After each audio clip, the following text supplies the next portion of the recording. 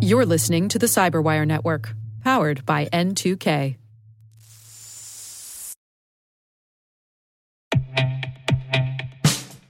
And now, a message from Cyberbit. Mastering cybersecurity is like mastering a sport. You build muscle memory through rigorous practice, then you train as a team to foster cohesion while operating under pressure. Like athletes, cybersecurity professionals thrive on hands-on simulation. But traditional courses, certifications, and open-source labs won't build you a winning team. You need Cyberbit. Cyberbit offers a hyper-realistic simulation environment for your SOC, IR, and C-suite to refine your skills, all using the market-leading SIMs, EDRs, firewalls, and WAFs they use every day. Cyberbit is offering Cyberwire listeners a free live-fire exercise. Sign up your team now at cyberbit.com/cyberwire.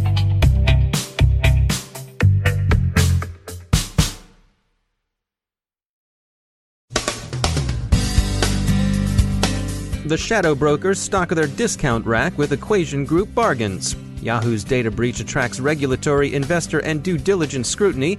Yahoo's stolen data is also being offered for sale on the dark web. The U.S. investigation of Russian election influence operations continues, and the U.S. says it's planning some sort of retaliation.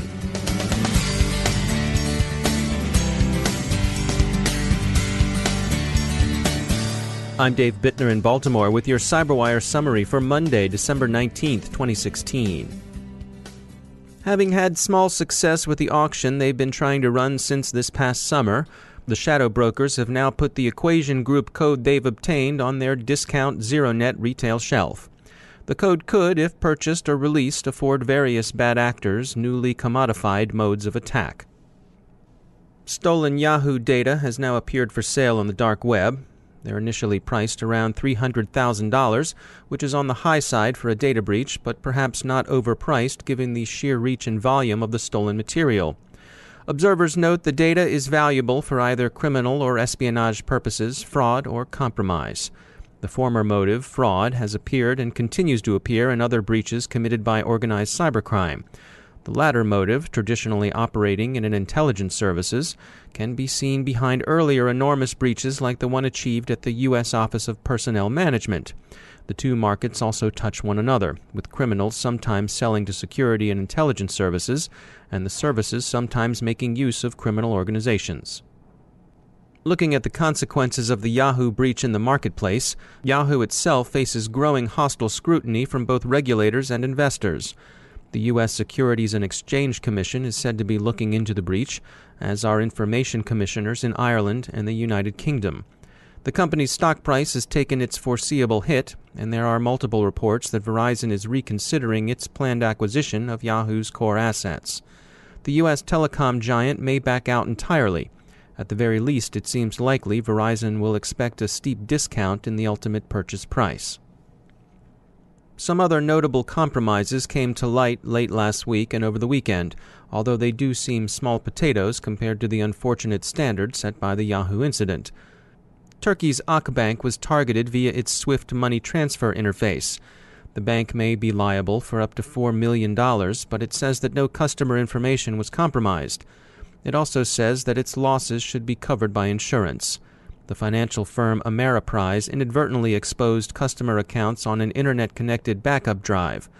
LinkedIn has reset 55,000 passwords on its lynda.com online learning platform. Sports site Bleacher Report suffered exposure of an undisclosed number of user accounts in a November hack. Fitness company Pay As You Gym sustained a compromise of some 300,000 customers' data. And successful phishing of more than 100 Los Angeles County government employees may have exposed more than 750,000 citizens' information. Distributed denial of service also remains with us. The skids at Phantom Squad have hit servers for the popular online game Battlefield 1. Expect more of the same as people try out games they receive over Christmas. This is what counts as lulls for a few hackerweight of bad actors. The U.S. Election Assistance Commission continues to work with security and law enforcement agencies to investigate the compromise it sustained over the past year. Recorded Future connected a known criminal Rasputin to the caper. Rasputin is selling a sequel exploit derived from the hack on the dark web. Investigation of Russian hacking of U.S. elections continues, now also goaded on by bipartisan congressional attention. The issues roughly are these. First, few seriously doubt that Russian intelligence services compromised the Democratic National Committee, and also made attempts with mixed success on the Republicans. Second, there's a general consensus that the disconnected state-run elections in the U.S. system were effectively out of reach of direct foreign manipulation. The Election Assistance Commission hack isn't countervailing evidence. That small agency is a voluntary, standard-setting, and advisory body and does not run voting. Third, and most interestingly, how WikiLeaks actually received the emails perceived as so damaging to the Clinton campaign remains less clear.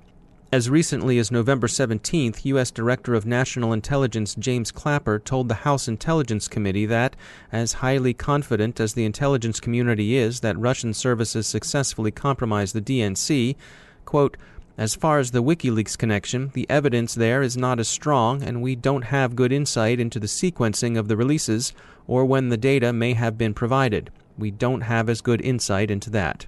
End quote. Theories as to how WikiLeaks got the emails include: they got them from the Russian security services.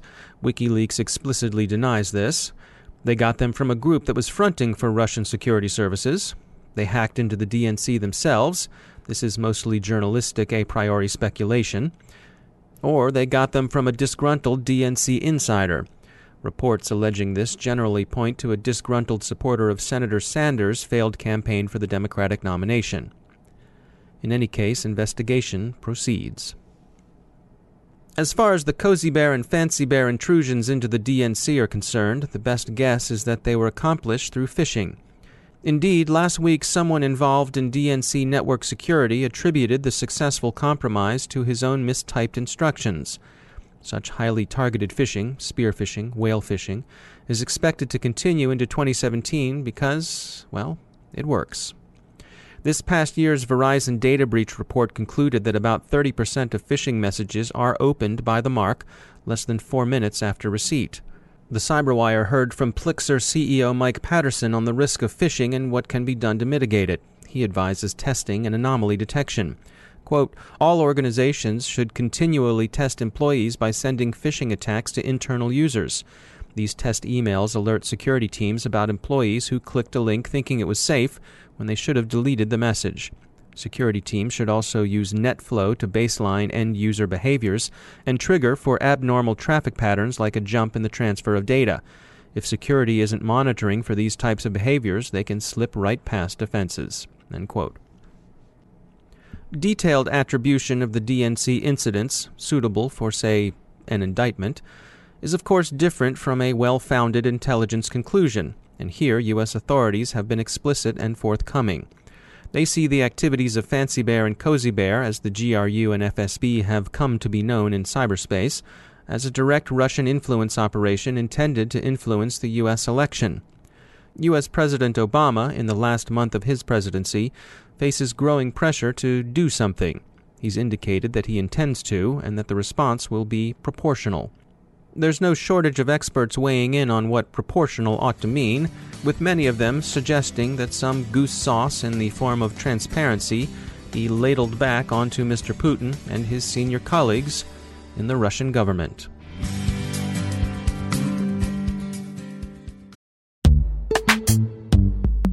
Every day, your IAM tech debt grows. Your multi-generational services struggle to work together. Building an identity fabric can fix this.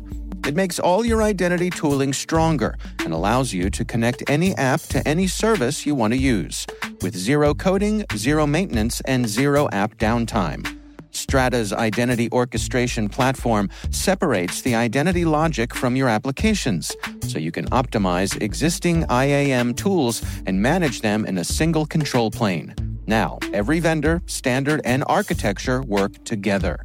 In short, building your identity fabric means you can secure your non-standard apps, keep your complex access policies, retire outdated IDPs, and modernize in record time.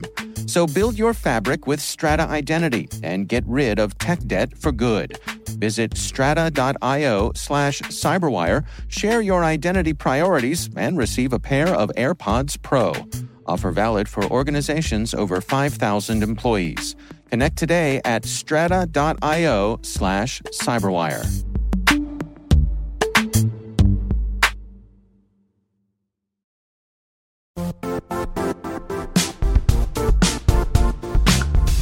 The IT world used to be simpler. You only had to secure and manage environments that you controlled. Then came new technologies and new ways to work. Now, employees, apps, and networks are everywhere. This means poor visibility, security gaps, and added risk. That's why Cloudflare created the first-ever connectivity cloud. Visit cloudflare.com to protect your business everywhere you do business.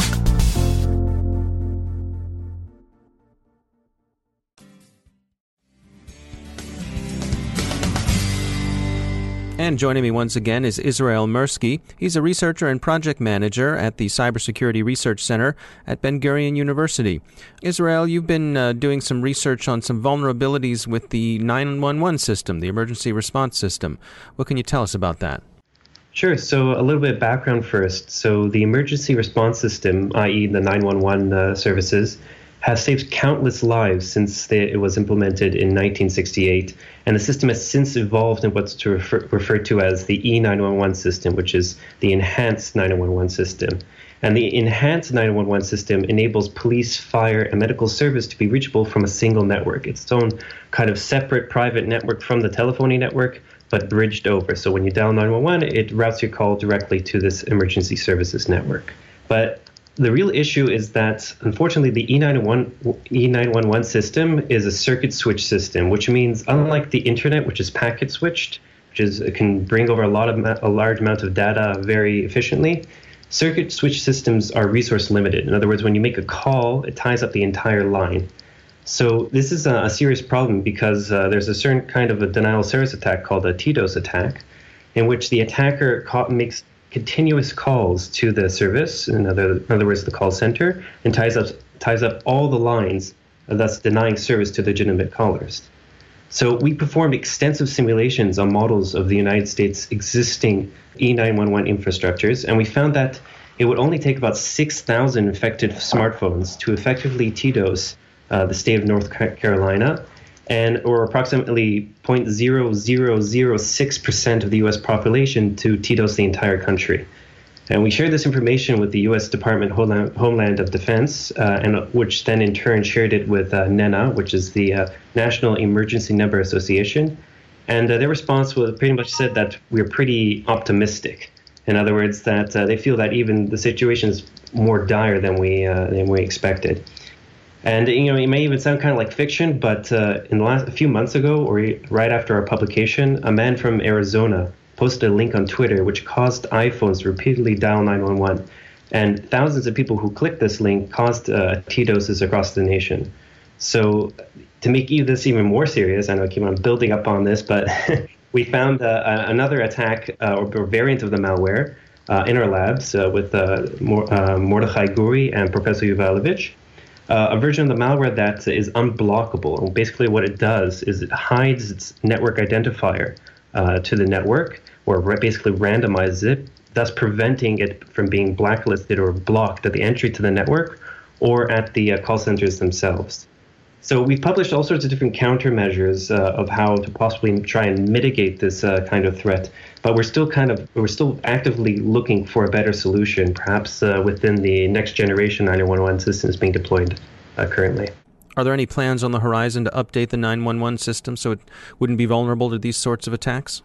Well, the main issue is that, at least the more severe kind of malware variant, relies on the fact that the FCC put out a ruling that all calls, whether they have an identifier or not, be forwarded to the nearest call center in case of emergency. And this is a very useful feature because you have families or victims of abuse who have these kinds of free phones that have no identifiers within them, and they can place calls to abuse hotlines to request help.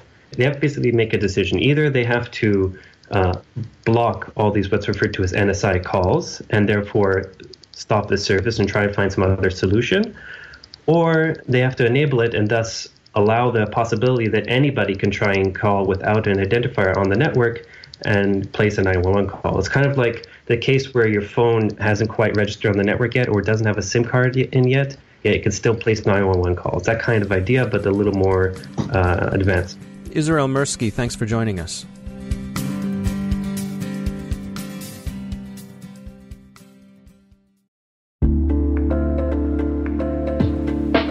Are lengthy security reviews pulling attention away from your security program? With the largest network of trust centers, Vanta can help you streamline security reviews to win customer trust, save time, and close deals fast. Proactively demonstrate security by showcasing key resources like your SOC 2 or ISO 27001 and provide real-time evidence for passing controls. And when a security questionnaire is required, Vanta takes the first pass for you. Visit vanta.com/cyber to take a self-serve tour. That's vanta.com/cyber.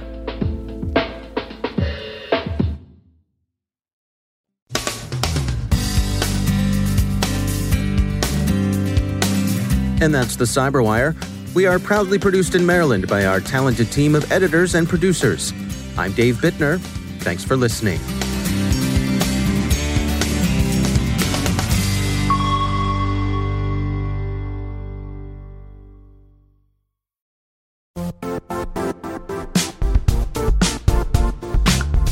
And now, a word from our sponsor, Zscaler, the leader in cloud security.